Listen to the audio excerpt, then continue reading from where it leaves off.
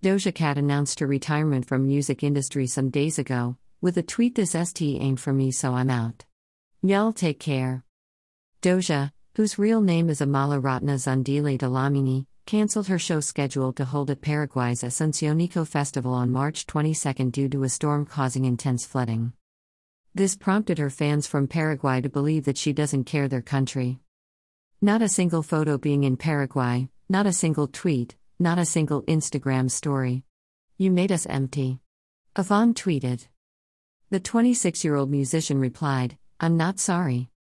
She revealed that the hate she received on social media for canceling the show over safety concerns put pressure on her.